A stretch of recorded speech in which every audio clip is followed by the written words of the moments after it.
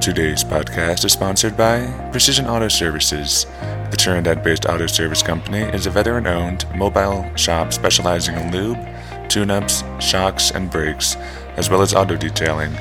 They will come to you instead of you coming to them. Call them for an appointment at 719-680-1409 or 719-220-0488 or online at precisionautosvcs.com.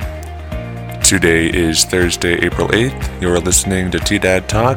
I'm your host, Ben Mandiel. The weather is expected to be sunny today with a high near 72. Tonight it's expected to be mostly clear with a low around 38. Now, here's the headlines for the day.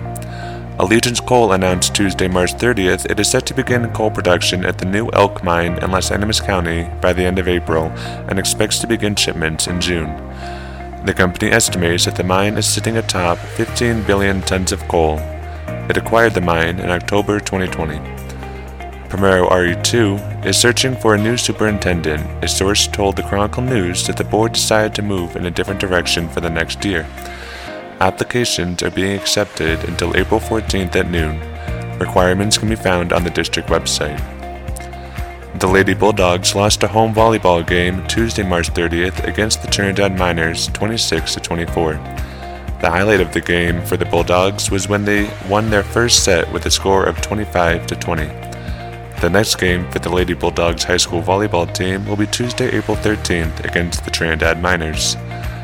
San Isabel Electric has opened an art contest for students in the 1st through 5th grades who live within the company's service area. The contest is to promote safe habits around electrical lines. Submissions opened April 5th and will be accepted until May 17th at 10 p.m. That's the news for the morning. Have a good one.